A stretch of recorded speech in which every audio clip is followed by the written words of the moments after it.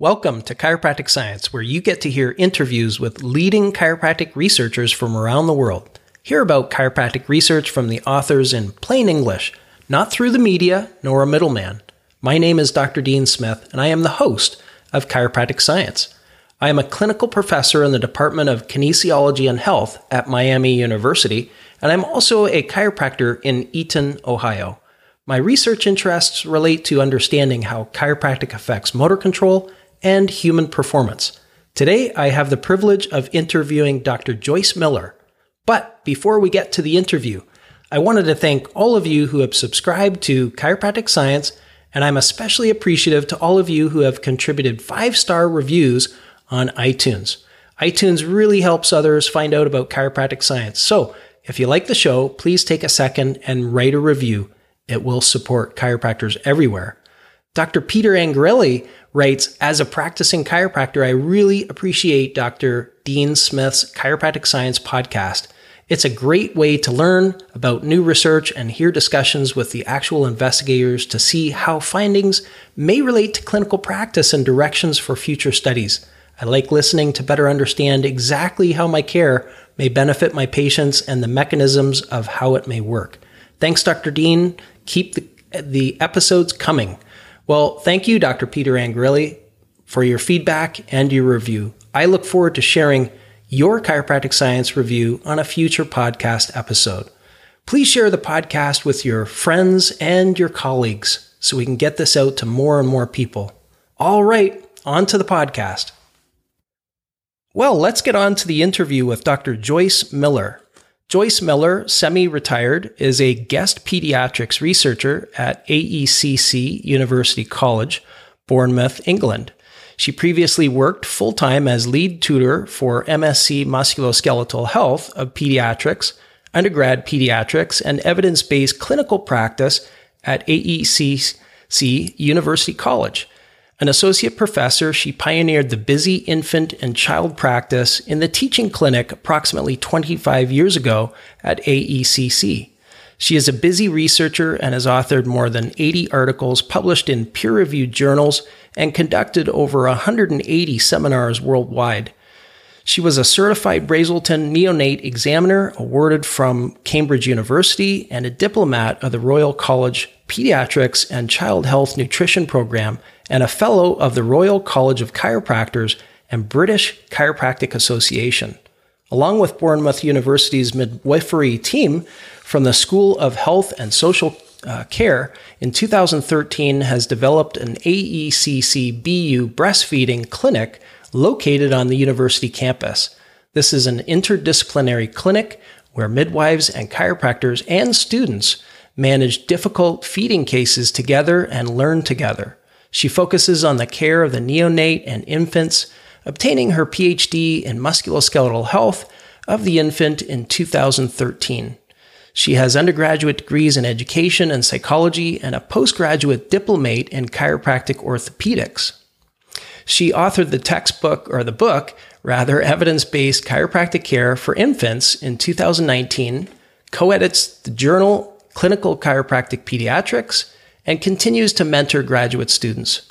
Dr. Miller, thanks so much for coming on the Chiropractic Science podcast. Thank you, Dean, for having me. Oh, it's my pleasure indeed, and I'm really excited to hear all of the amazing research that you've been up to and talk about your textbook and all that sort of stuff. So how about we start, I normally like to ask all my guests how you became interested first in becoming a chiropractor. Yes, that's always an interesting question, isn't it? Because we come at it from such disparate backgrounds. Well, as you said, I had an undergraduate degree in education and psychology, and I was a part-time teacher, but I was really also a professional athlete. And this was back in the day, of course, many years ago. And during that, of course, when you're involved deeply in athletics, you tend to get injuries. And I got an injury, never heard of a chiropractor, was scheduled for knee surgery when my staff basically picked me up and put me in a car and took me to a chiropractor because I didn't know what they were or what they did, but I was sure I didn't want to go to one. And in fact, I had wonderful results and didn't have to have surgery and ended up performing much better than I'd ever done before, because more than likely for the first time my musculoskeletal system was in balance. So that moved on, and I didn't think anything more about it, and my career continued until it was getting time to move on to a wider career, and I was thinking that I should go into medicine. And during this time, I also was involved because I was a cross-country skier, and that was my field of choice, and a cyclist as well. I was doing programs for major medical conferences where they would hire me to come in and teach their clinicians how to ski, or perhaps how to take care of their skis, or whatever it was that their needs were in their off time. They had great medical conferences because they had the conference very early in the morning from 6, 7, 8, 9 a.m. and then they skied all day, and then they came back to conference in the evening. I always thought we should adopt that system in chiropractic care. In any event, I was working with a cardiologist, and we really became friends. And I said, well, would you consider helping me into medical school? Because I'm realizing I need a real career. And he said, and I will never forget his words, he said, of course I'll help you do that. And he was very high in the field, and I suspect he could have done that successfully. But he said, I think you should really consider chiropractic. He says that is the field of the future, because people are getting tired of surgery and medications that don't work and the high death rates from medicine, and they want conservative care. And it really struck me because I had this experience with chiropractic care. And so as time evolved and went on, I actually took his advice and enrolled in chiropractic college at Northwestern, which is now Northwestern Health Sciences University in Bloomington, Minnesota, and never looked back. I agree with him. It's a wonderful career. That's really fantastic. And, one thing that I'll just piggyback on is that I got into chiropractic as well because of a knee injury. So that's pretty interesting. And so, all right. So you went to Northwestern, and were you out in practice for a while before you started teaching and doing research? How did that transition go? Yes, I practiced in Green Bay, Wisconsin. Wonderful place to practice and live and ride your bike and ski in the winter. And with Dr. Dennis King, who is still there having a wonderful practice wonderful, huge practice in chiropractic care, and you should actually interview him. And so I was practicing there for 10 years, and I really enjoyed it. And then Northwestern came calling and said that they needed some input in their clinics. They had 5 big clinics where they were educating their students.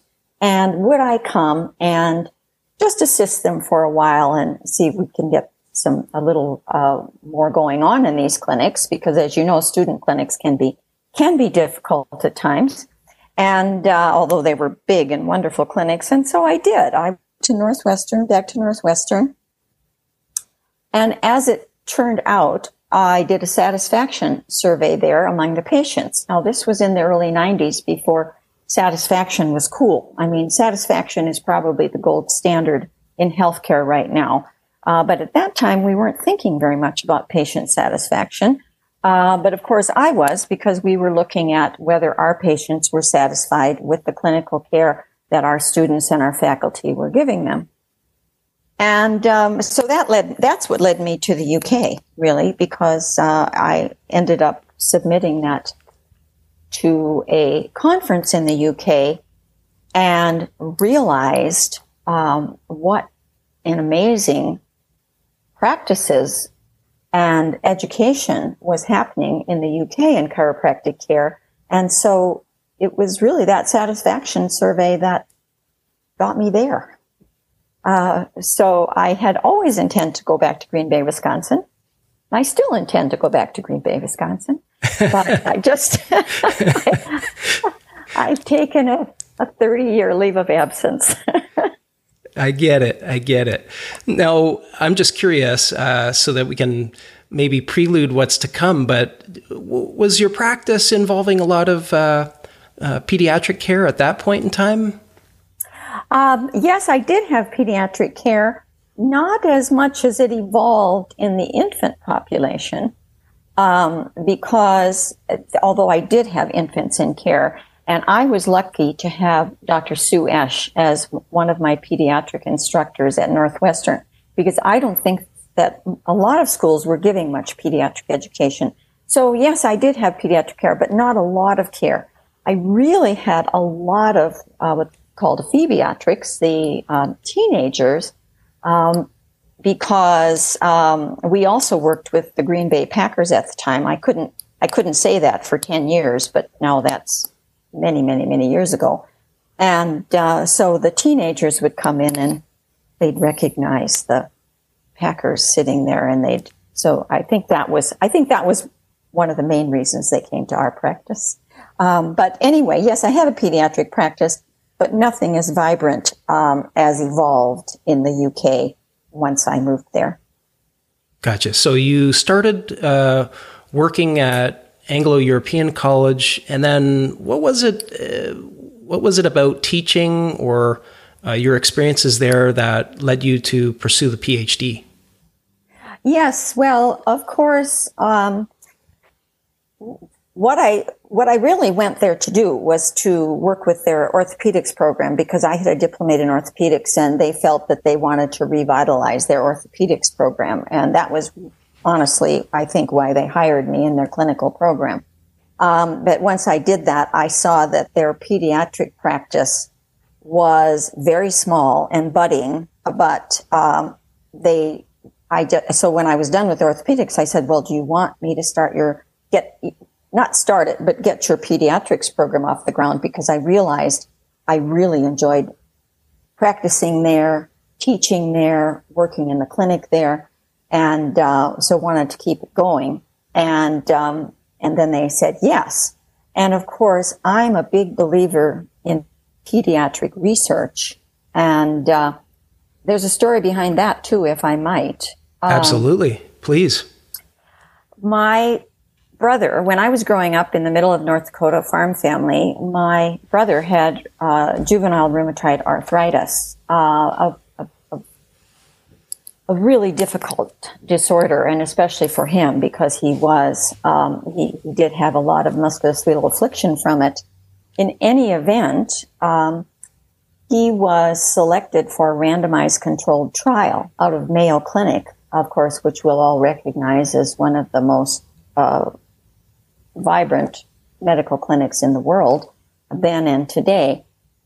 And but the unfortunate part of that was that he actually died from the treatment. They didn't realize then that cortisone, which was the treatment arm that he was in, was actually deadly for the kidneys. And unfortunately, it destroyed his kidneys, and he died at a young age. You can imagine devastating for me and the family.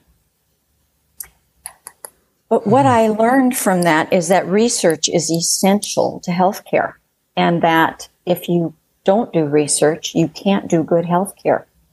Sometimes you have unfortunate side effects from that, and of course everyone learned from that.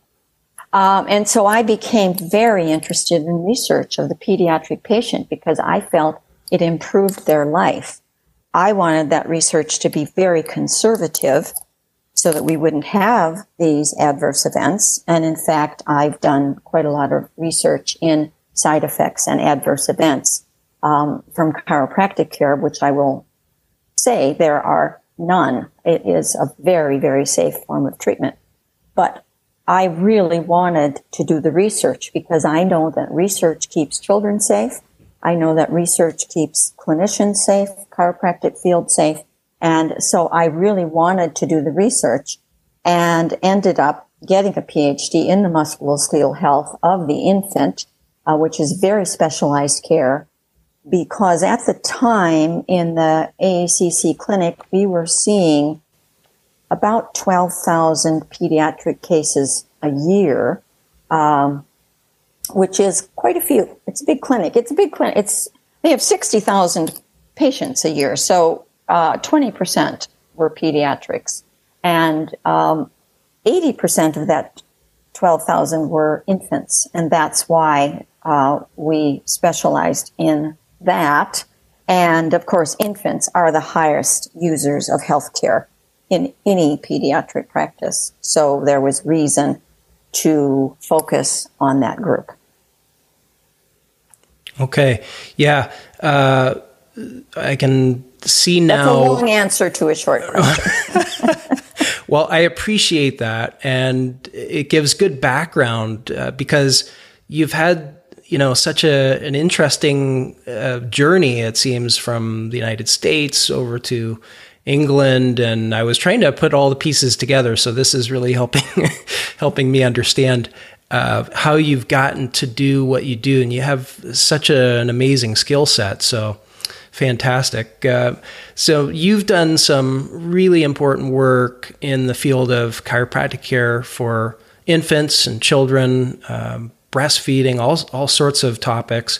We're going to discuss a few of the papers that I think will get us into your research. And then I'd also like to talk about your book, Evidence-Based Chiropractic Care for Infants. I'd like to learn much more about that. So how about we get started with a few of your papers, and maybe that will get us into the book after. So the first paper was from 2009. This is JMPT, and it's titled Long-Term Effects of Infant Colic, a Survey Comparison of Chiropractic Treatment and Non-Treatment Groups. If you could guide us through this paper, and then we'll have maybe a little discussion after that, that would be great. Yes, that was particularly interesting, and this is one of the it's frequently accessed paper from what I understand, and I think this is because there is, I won't say considerable, but quite a bit of research that the effects of excessively crying baby or infant colic are long-term. They've now traced it up to 11 years of age. And so we had the idea in our clinic, since we had a large infant practice of those we had treated successfully for colic, that if we could find a control group or a group that wasn't treated for colic as infants, and then we could look at them in the long term as toddlers, we would be able to tell whether chiropractic care have helped not just in the short term, but in the long term. These are difficult studies to do, as you can imagine. Impossible to do that in a randomized controlled trial, but you could do it in the comparison study that we did. So we found we had 117 infants that where we could locate the families of children that we had treated, infants we had treated successfully with chiropractic care for infant colic. Their parents had said that they were recovered. And then we found another group, approximately 111, I believe it was, in chartered infant schools and toddler schools, where the parents gave the history that they had had colic as infants, but they had never been treated by chiropractors. They could have been medically treated, but medicine doesn't actually have a treatment for infant colic, so that we were only worried about whether they had had chiropractic care or not. And then we gave a survey, which is how you do most types of research, and asked the parents about the behaviors in the toddlers. And lo and behold, and I was even surprised about this, the toddlers who had had chiropractic care slept better, woke in the night less, had fewer temper tantrums, had better behavior during the day with specific types of questions we asked them, and basically did better all around had fewer doctor visits than the children, than the toddlers who had colic but had never been treated and possibly never resolved. And so we did that study, and I tell you, I didn't believe it the first time I did the study, so we did it 2 more times. because Wait a second. because I thought, well, that's what, good researchers check their research. And you think, well, was this chance? Was this bias? Was this, you always want to do the highest quality research you can because you're looking for the real answer. You're not trying to justify your care. You're just really looking for the absolute truth as to whether this makes a difference or not. And so we felt satisfied that it made a difference. And of course, JNPT is a very credible, high quality journal, and they were willing to take the article, and that's a highly regarded peer reviewed journal. So we felt that we had also done the research to a level that was meaningful, and so it's been a very useful piece of research to suggest that chiropractic care has not only short-term effects for crying babies, but long-term effects as well. Yeah, and I really like the progression of studies that you went through, and we're gonna talk about the other studies as well. So it's a really interesting study, the one that you just went through with the survey. A couple of things. One, I didn't realize all of the potential long-term consequences of colicky behavior either. So when I was reading through your paper, I learned from the discussion about how these things could, last. And I didn't realize it was up to 11 years what they've documented. So that's really interesting as well. And the temper tantrums, and I suspect, that kind of research may be somewhat difficult to do. So who knows what other kind of complications as well that aren't told about at this point. Are you? Yes, it is difficult research to do, and it's primarily the Germans who are doing that long-term research and seeing that this isn't just it's not a one-off. It isn't 12 weeks colic like they say it is. Right. Well, it is I'm sure it is for some children, but it isn't for all children. It's about 50%, I believe. Okay.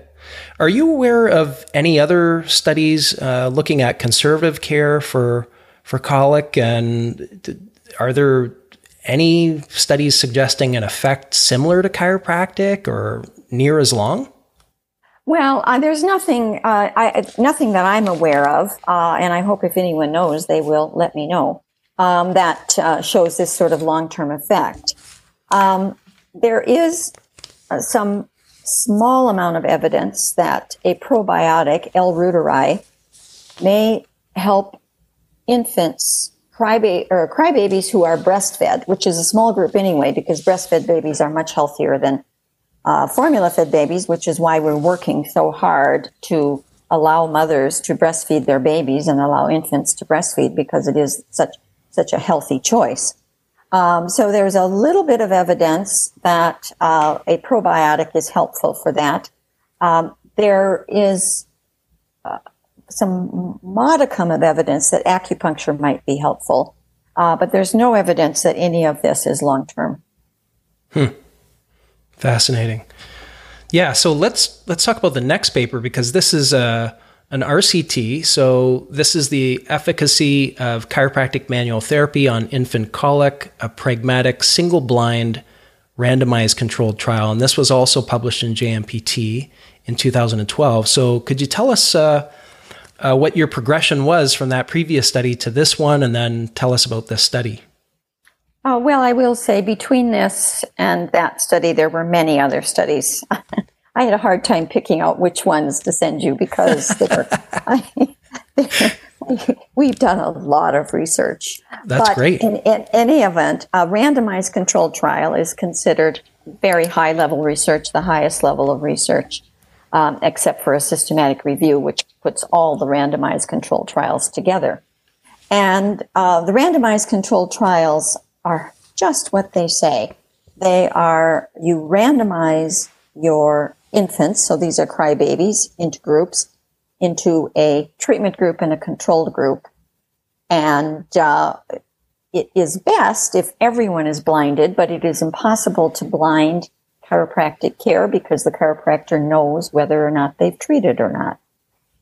And so the parents need to be blinded. And in this case, we tested both the treatment of chiropractic care for the infant to see if it really works, because some of our detractors were saying, well, yes, there's evidence that chiropractic care works for crybabies, but it isn't really the chiropractic care. It's that you have nice, fancy offices and that you're, nice people and you're pleasant with the parents, and maybe you give them a cup of tea or something and it makes them say that the babies are better, when in fact they're not better. So we didn't think that was the case, but we wanted to test it, and because we wanted to find out the answer. Is it really the manual therapy? Now, there's good reason it might have been the treatment, because birth trauma is the highest risk for infant colic. So these children have been through a difficult birth, and this may be why they have discomfort and pain and need musculoskeletal care. So we wanted to test whether it was really the treatment. We also wanted to test whether blinding in the parents made a difference, because unfortunately, there are many studies of chiropractic care for colic babies, but they're discredited because they didn't blind the parents. Because, of course, it's unethical to separate a baby from their parent and take them away. You can't do that. Certainly not in healthcare. Apparently we can do that in the border, but you can't do it in healthcare. And so we wanted to test the blinding, because our theory was all parents are blind. They're confused, exhausted, anxious. They haven't slept in ages. The baby cries all the time. They wonder if they're getting fed enough. They're worried about everything. The family is disrupted. And so we feel that they can't really say whether their baby was treated or not, and nor do they care. They just want to solve the problem. And unfortunately, they've been to lots of other clinicians before they get to us who are being told, well, there is no problem. They'll get over it in 12 weeks, which we've already discussed that a lot of them don't.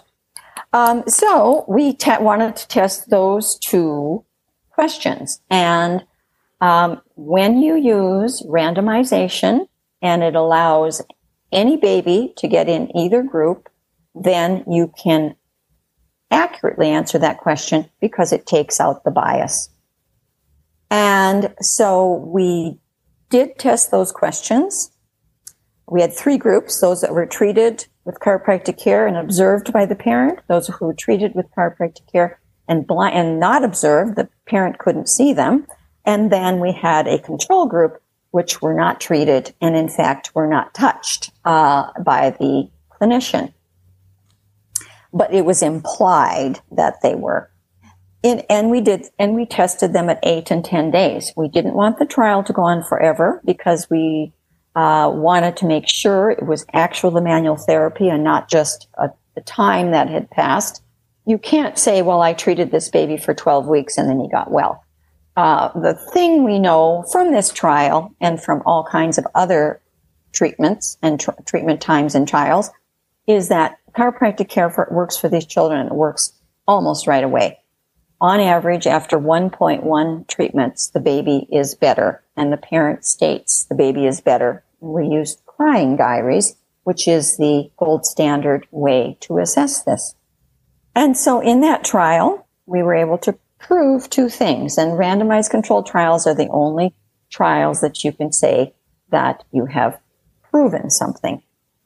We proved that it is actually the chiropractic care that helps, and we proved that blinding makes no difference. The babies who were treated got better approximately the same whether the parent was blinded or not. So that was a very useful trial, and we gave every baby a cuddly toy for participating. Fantastic. And it's the only time I ever got to write the terms cuddly toy in any of my. I'm jealous now. I'm jealous. I'm going to have to come up with something. I'll give my university participants a cuddly toy. That'll be awesome. I highly recommend it. Yes. Now, so the results are, I mean, they're dramatic. 5 times less likely to cry with getting chiropractic care. That's amazing. Yes. It's right. It's good results. Well, I mean, I think if there's anybody listening to this, any chiropractor in the world who treats crybabies sees it help, and it helps overnight. And parents always come back and say, "Oh my God, what did you do? You gave me back a different baby." I mean, they're so impressed. The problem is that only the parents know and only the chiropractors know. And if you don't do randomized controlled trials, it really is down to the science. The science has to support it because it's essential that we get the science right. And so I'm comfortable advising mothers of crybabies to go see a chiropractor because it works. We know it works. And we know, and of course there's about 7 or 8 other studies that do show this as well.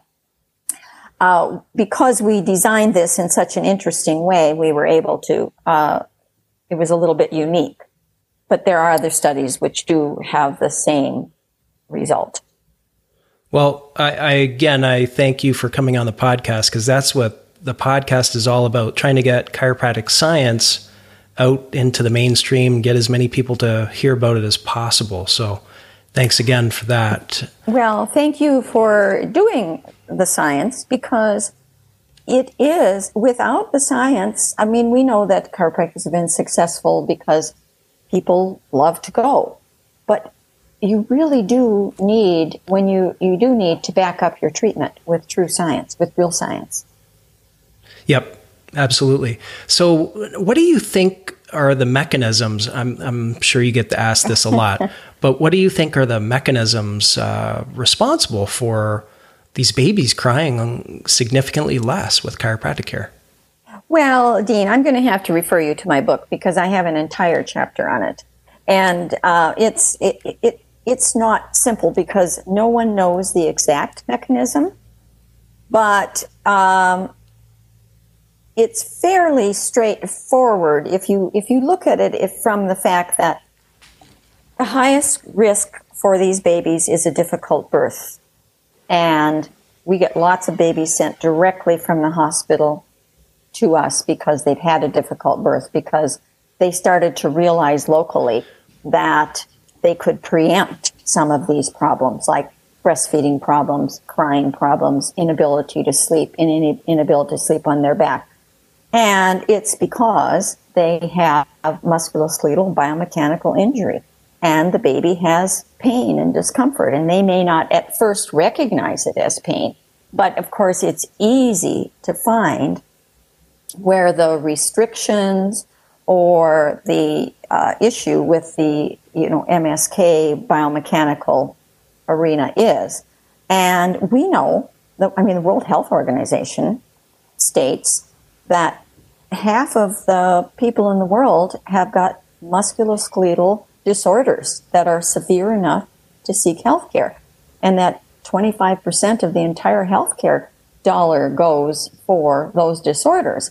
Now, of course, they're talking about older children and adults, but it would be age discrimination to say this doesn't happen to babies. And we see it in babies. And that's why you can literally turn it off. You can see the baby and they are miserable, and then you can treat, and then they are not miserable. For one thing, they haven't had the condition very long, and they haven't adapted to it, and they have no psychological reason to stay unhappy. I think, that's why I'm just so interested in infant care, in general. It's not a population I deal with a lot in my own practice, but I've certainly seen a lot of infants over the last 20 some odd years in practice. But I think it's just fascinating for many of those reasons. And I think also just we'll say a missed opportunity to do more research by more chiropractors, let's say. You've been very active in this field, and thank heavens for that. But we need a lot more.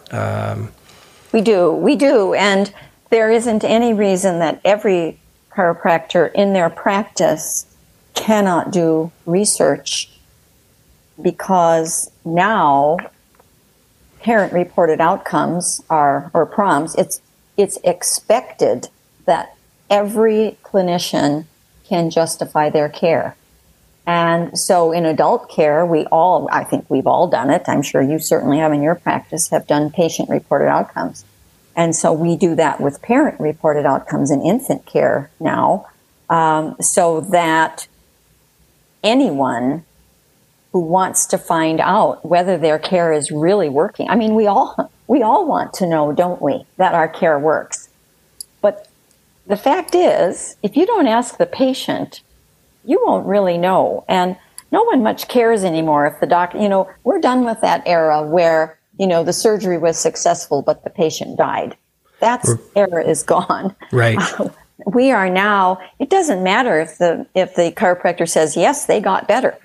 If the parent doesn't say they got better, if the parent doesn't recognize in the child different behaviors, abilities to crawl, walk, whatever, the mother is only as happy as her unhappiest child.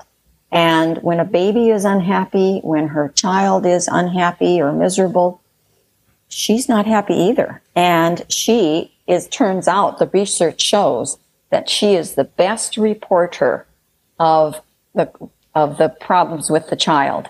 And so we can count on that, and we can all use that in research because we do have instruments that are valid, reliable, and we can all use this in our own offices with research. And I encourage your listeners to do this.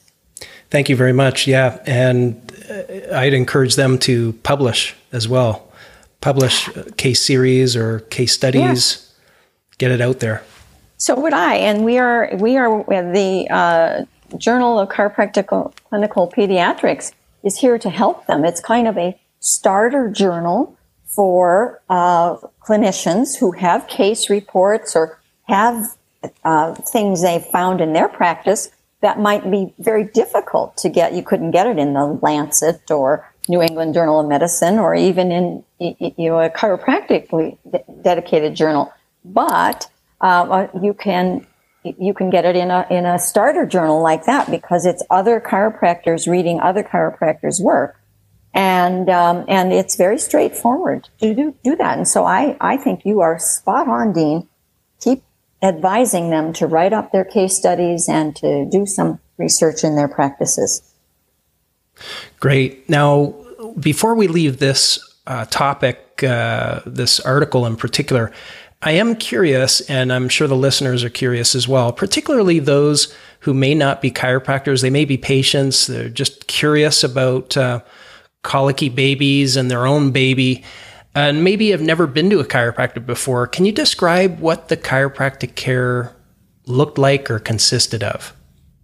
Well, yes, I can. And of course, we have written full articles about this too, and it's very much available in the on the internet and in the landscape and in my book and in the journal articles. But yes, the parents will often now, of course, there's a lot of awareness that chiropractic care is helpful for babies, but not everyone is aware of that, and some people may have a fear about it because they have seen chiropractic care of an adult, and they may feel that it's just too forceful for their baby. And of course, that would be true because the care for the baby is adapted to the size and the robustness of the child. So when the baby comes in, they get a full exam, and making sure the baby is healthy and doesn't have any pathological condition that would be the cause of whatever their problem is. They get a very thorough examination. We show the parent where the problem is. They often can't necessarily sense it the way that we can, because we have highly sensitive hands and fingers that we can tell where there is an irritation in the joint. And the treatment is very low force, about what you could stand on your eyeball for an infant, a newborn child. It's about 2 newtons of pressure. We actually did in our clinic a study. This was done by Aurélie Marchand, very good, important study about how much force to use in the treatment of each age group. And so it's very, very gentle care that's appropriate to the age and size of the child. And of course, children love their care. I have lots of photos and videos of children receiving their care, and they love their care. And when they're old enough, they bring in their teddy bear and they adjust their bear. And then sometimes we show them on the stuffed animal what it is we're going to do, so they are comfortable with it. And it's a very pleasant atmosphere to be in. The children enjoy it, the parents enjoy it, and it's not at all frightening or scary for anyone who participates. Once the baby has improved, we see a lot of grandparents come in next, because they feel like, well, if it helped the baby, it'll surely help me. And then the parents come in, and then the cousins, and then the aunts and uncles, and the poor mother really never gets any care. She's the last on the list. But I do encourage that she's probably the one who should be first on the list. She's the hero in the story, the mothers are. Absolutely. Well, you had a nice segue into our next article, which was, you were talking about some assessment. And our next article is actually all about assessment. And this is from the British Journal of Midwifery, 2013. Oh, right. Perhaps you could tell us about that. And this, by the way, is very comprehensive. I would highly encourage chiropractors, all chiropractors who do any pediatric care to get this and check it out. But perhaps you could tell us in your own words about the study. Yes, that I'd forgotten about that. So thank you for reminding me. We were getting so many questions, the hospitals were asking us to come and talk about what we were doing. Because parents were telling them, and we were getting all sorts of interest in this from the outside, like, what is going on over there? So we decided to take a look at how much injury is there really in newborns? And of course, there are at least 1,000 articles, and we selected the very best ones. And all of these come from medicine because they well document the early injury, some of which are life-threatening, of course, and some of which are not, like clavicle fractures, for example. So we documented the injury, and what we found out is that, of course, it just makes sense that severe and moderate injuries, life-threatening injuries, are dealt with immediately in the hospital. They're dealt with brilliantly and almost always successfully. But the mild injuries are overlooked and not really dealt with, and the parents are sent home. And so we've had so many newborns with clavicle fractures that have come in, and the family didn't know, skull fractures, family didn't know, because, of course, these were not life and death injuries. These were considered usual injuries of childbirth.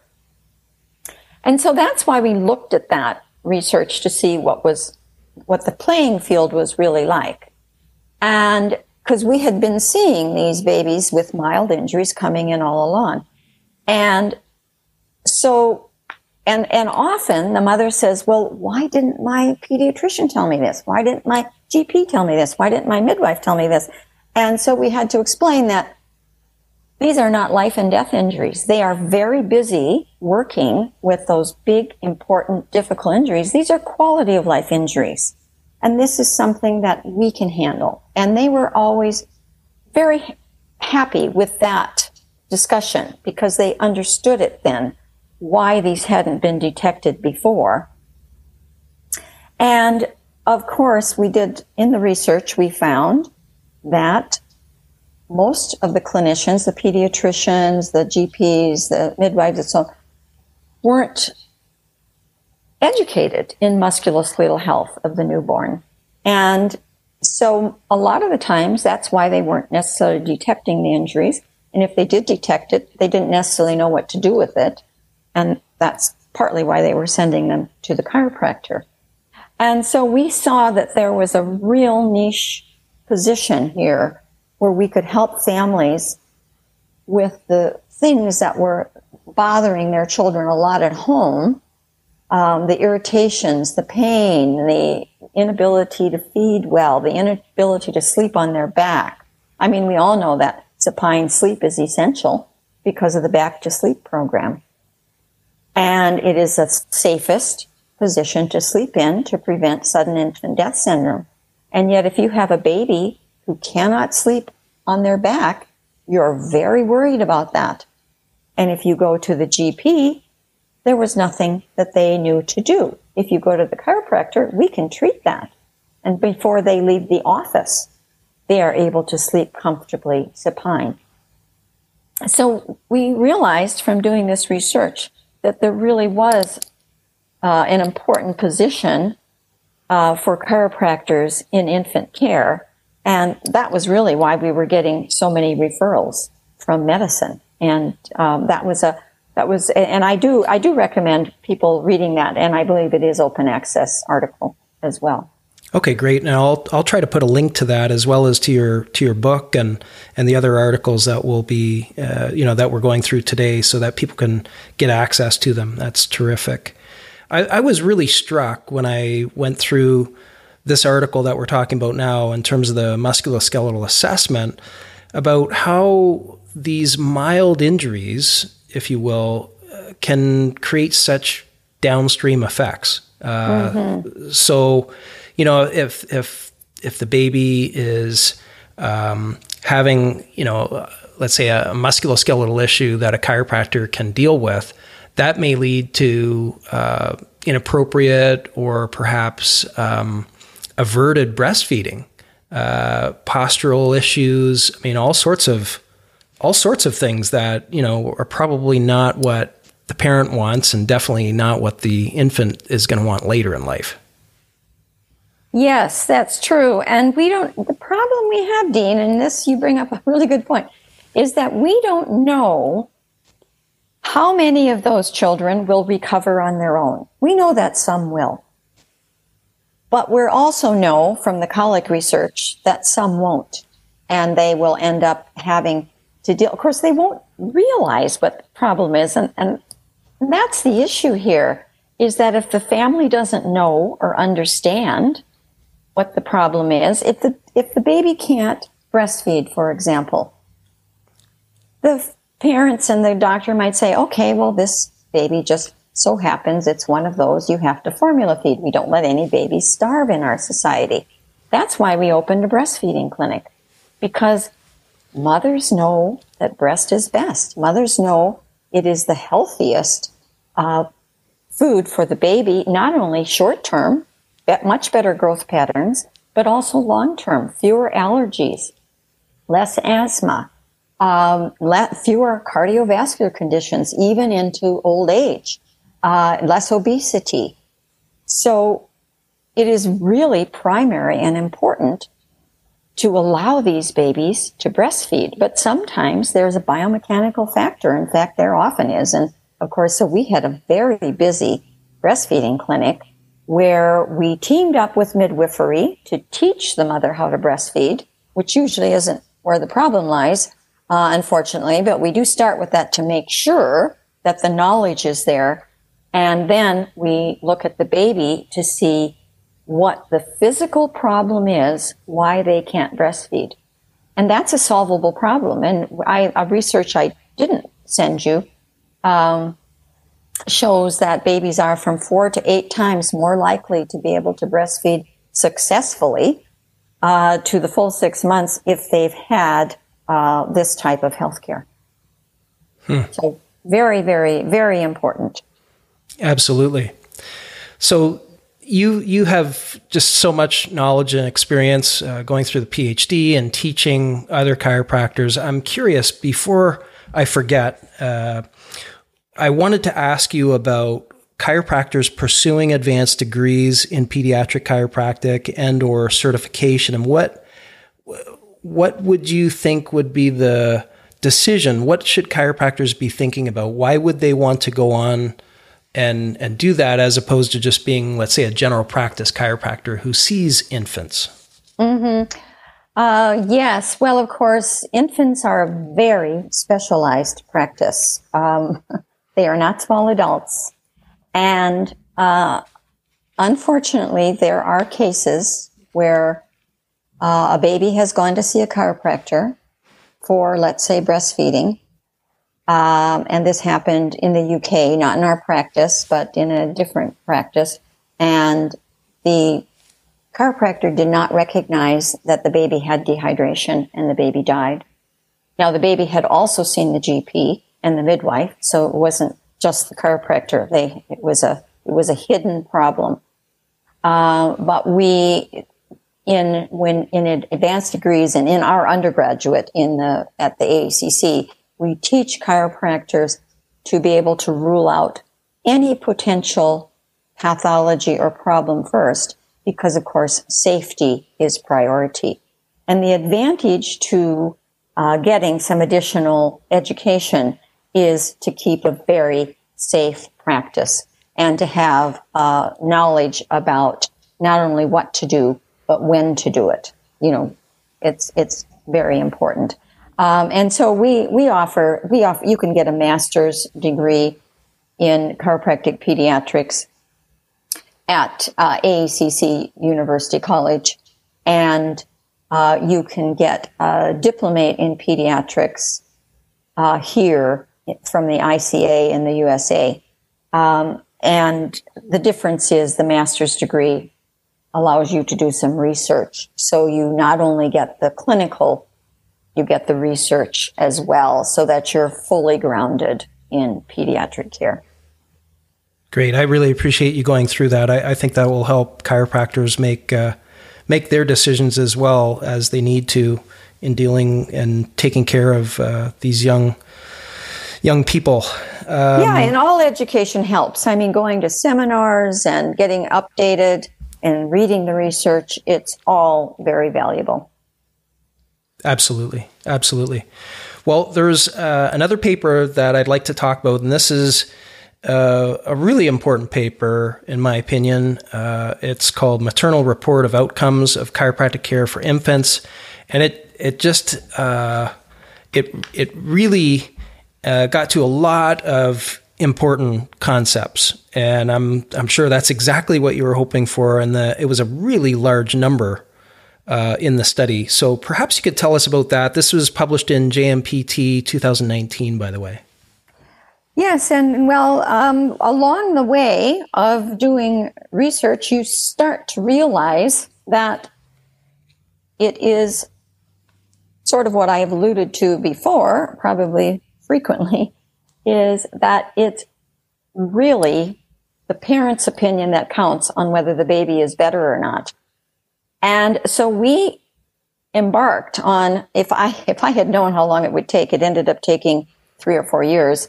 I don't know if I would have started it, but we embarked on doing the right thing for families and finding out whether the care that we offered was really what they wanted, how they wanted it, if it worked for them, if they were satisfied with it, and if they felt it was cost effective. I think cost effectiveness is probably the new gold standard of healthcare. Now, keep in mind, we lived in a country and we did this study in a country where all healthcare is free because we have a national health service, except that chiropractic care is not. There is an expense to chiropractic care. So people who choose chiropractic care pay for it, and you have to determine whether it is cost effective. So we did this study, first of all, asking parents what was important to you and to them and their child's health. And then we published that study, and then we created an instrument. It's called a survey, which included all of the parameters they were interested in. And then we tested that survey to make sure it was valid and reliable, because that's what you have to do when you do a survey. You have to make sure it is actually scientifically rigorous.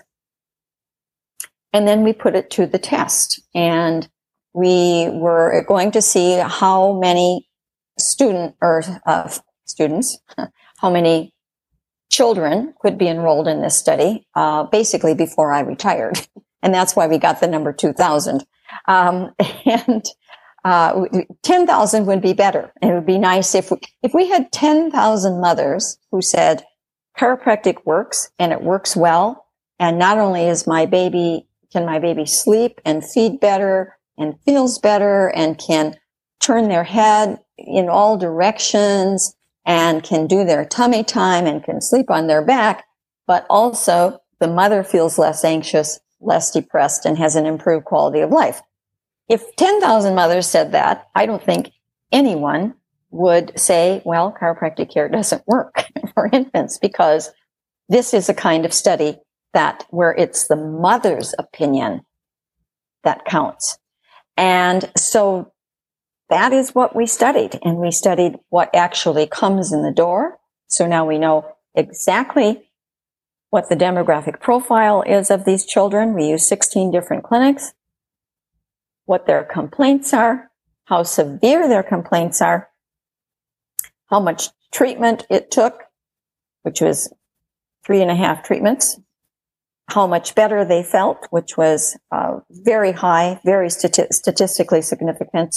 They were much improved, and whether the mother's parents were satisfied, and they were highly satisfied. They said they were all satisfied. They said the care was effective, and they said the care was cost effective. So it was a very big study. It took almost 4 years to get the survey ready and so on. And but the findings were credible. And we're happy with that. That's great. I wanted to just list some of the things that you looked at, because it's incredible. So feeding problems, sleep issues, excessive crying, problems of supine sleep position, infant pain, restricted range of motion, time performing prone positioning, maternal ratings of depression, anxiety, satisfaction. I mean, wow, that's a lot. Well, this is what comes in the door, you see. So we really left it up to them. What kinds of things are bothering you, families? And this is what they said. So that is what we studied. So we looked at exactly what parents wanted and whether we could satisfy those needs. What do you think are the next steps to conduct in this line of research? Well, of course, we have to continue with this type of study, where it's called parent-reported outcomes measures, because this is what basically World Health Organization, National Institute of Health, every major CDC, every major health body has said that clinicians need to show that their care works for their patients and their patients are happy. So we need to continue with these kinds of reported outcomes. Of course, in an ideal world, we'll also have more studies, more randomized controlled trials. I think if we had 1 or 2 more randomized controlled trials in infant colic, we could probably put that to bed. If we We need lots more work in suboptimal breastfeeding. We can never do a randomized controlled trial in that. We actually tried in our town, and basically the hospital ethics review board that we went through said, you can't put a baby in a control group with no chiropractic care because there's too much evidence that chiropractic care is helpful for this problem. And of course, breastfeeding is hugely important for the quality of life, lifelong for the baby and also for the mother. I forgot to mention breastfeeding actually reduces the incidence of breastfeeding breast cancer in the mother. So, we need more RCTs. We need more basic research in what these children are actually coming in with. We need some research on back pain in children. Children have got tremendous amount of back pain and neck pain, and especially now that they're all in lockdown and they're all staring at their computers. So there's definitely room to do some research in all age groups of pediatrics. No doubt. I was just thinking about that IRB that you got back. I'd frame that. That's amazing. That'd be up on my wall. You know what, Dean, you're so right. But I can tell you, when you're seeing, up to 12,000 babies a year or managing that practice, I'm a clinician, first and foremost. I am not a researcher. Everybody who reads my papers probably can see that. I am not a researcher. I am really a clinician who understands the value of the research. So I put my money where my mouth is and I did the research. But I've seldom had time to stop and smell the roses. I've had to just keep going. Joyce, I understand what you're saying. I'm in practice still, but you are a researcher. I'll just say that clearly. You are a researcher. I'll frame that one then, Dean. Okay. All right. So I want to talk about your book. How about you tell us about your book, and then I'll ask you questions. Well, okay. Well, first of all, I wanted to call my book Evidence-Based Babies. I have had that in my mind for a long time because I've always thought we are gathering so much evidence that our care helps babies, but my editor would not do that. She said, no, you have to call it evidence-based chiropractic care for infants. So that's what it is. Basically, that's what it is in a nutshell. And it is in a nutshell. It's about why evidence matters, what mothers actually want, what are the outcomes, just as we've talked about here, and quite a bit about crybabies, because that's a specialty of mine, and that's long-term and short-term. How to differentially diagnose these babies, a lot about that in suboptimal breastfeeding, how we really do examine those children, what musculoskeletal dysfunction looks like in a newborn or a baby, why on earth these kids would need to see a chiropractor, and how it might work, the actual mechanisms, and of course, quite a bit on safety and the evidence for safety.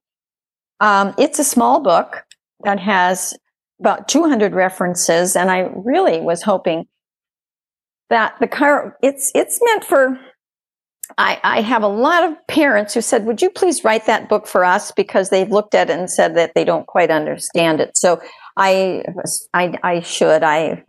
anyway, it's really for clinicians. It's for somebody who thinks, well, why the heck would a baby go to see a chiropractor?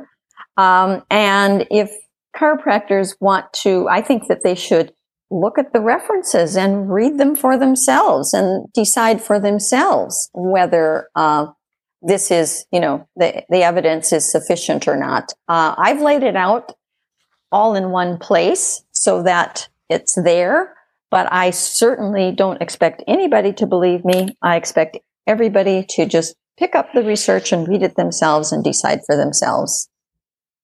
Well, that certainly would be the ideal case, but people don't always go to the, I would highly recommend picking up your book. And as I said, I'll provide a link to that. I do have a lot of questions, but I'm going to limit it to maybe one or two of the most important questions, I think. And I think these are questions that parents would have.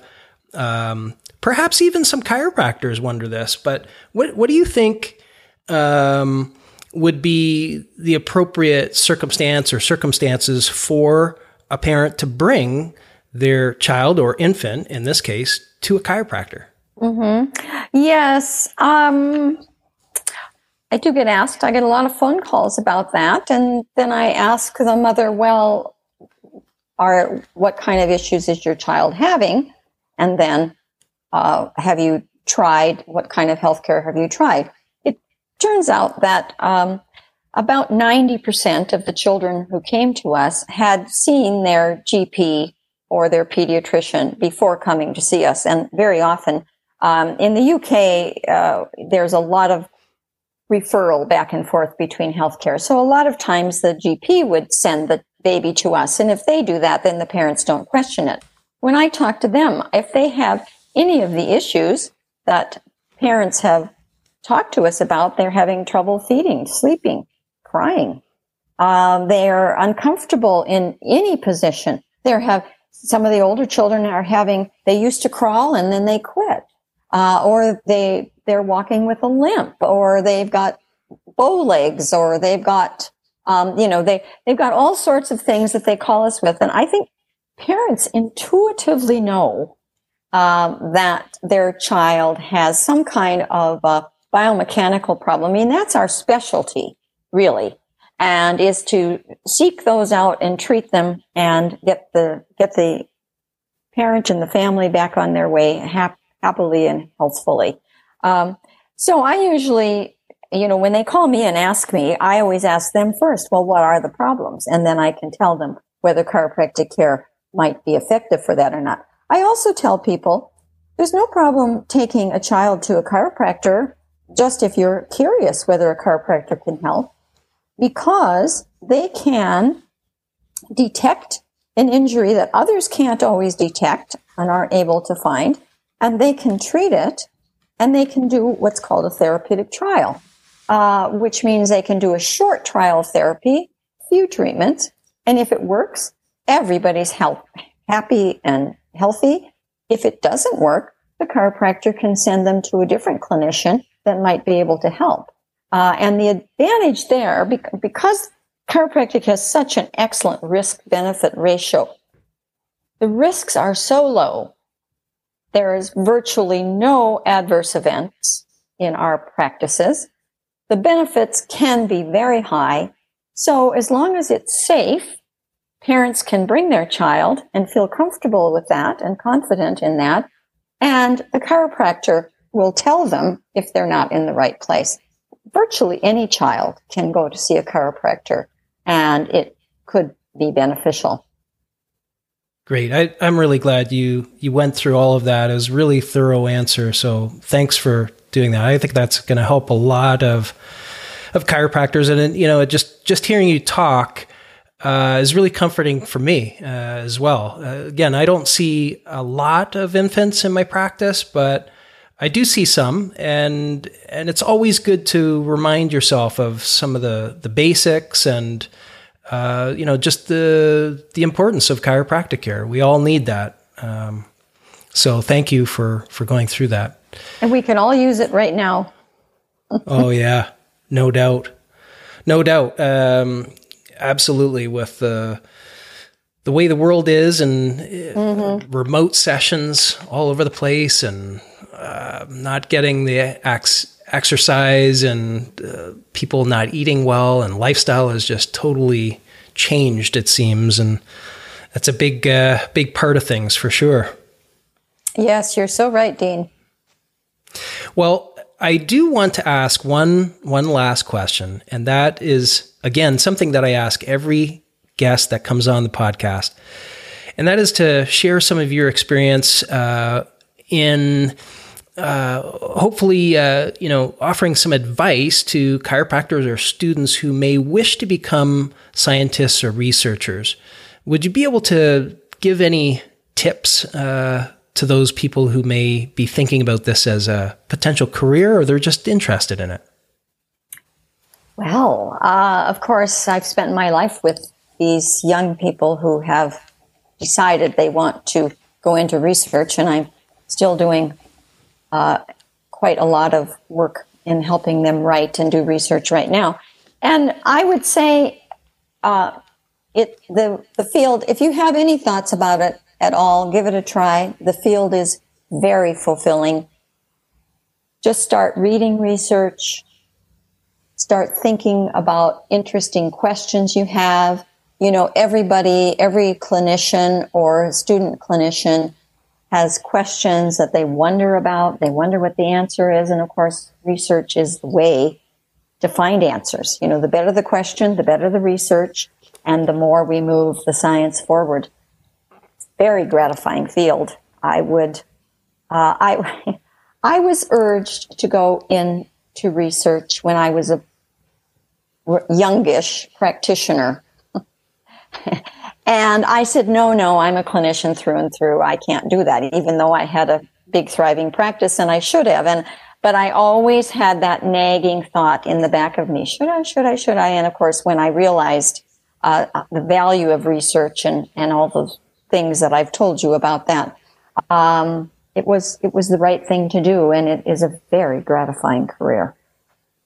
And just think of how many chiropractors you've been able to help, you know?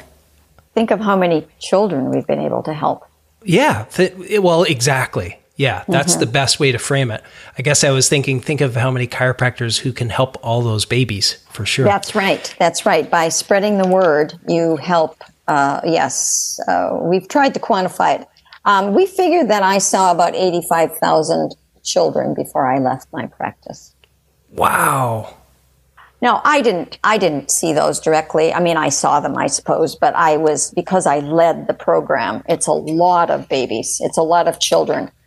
And that's also, that's also gratifying, because if you think all of those children were safe in our practice, I always say I am here to keep children safe in chiropractor practice and to keep chiropractors safe to treat children. And that means teaching them well, so that everyone is safe. Love it. Well, that's a perfect message to leave on. I really appreciate you coming on the interview today. It's been a real pleasure to speak with you about your research, your practice, your views on chiropractic and pediatrics. So thanks so much. Thank you, Dean. It was a pleasure, and bless you for your service to mankind. Thank you. Well, what a great interview with Dr. Joyce Mill. I'm really excited that we had the opportunity to do that. And I look forward to sharing more chiropractic science interviews with you in the near future. Bye for now.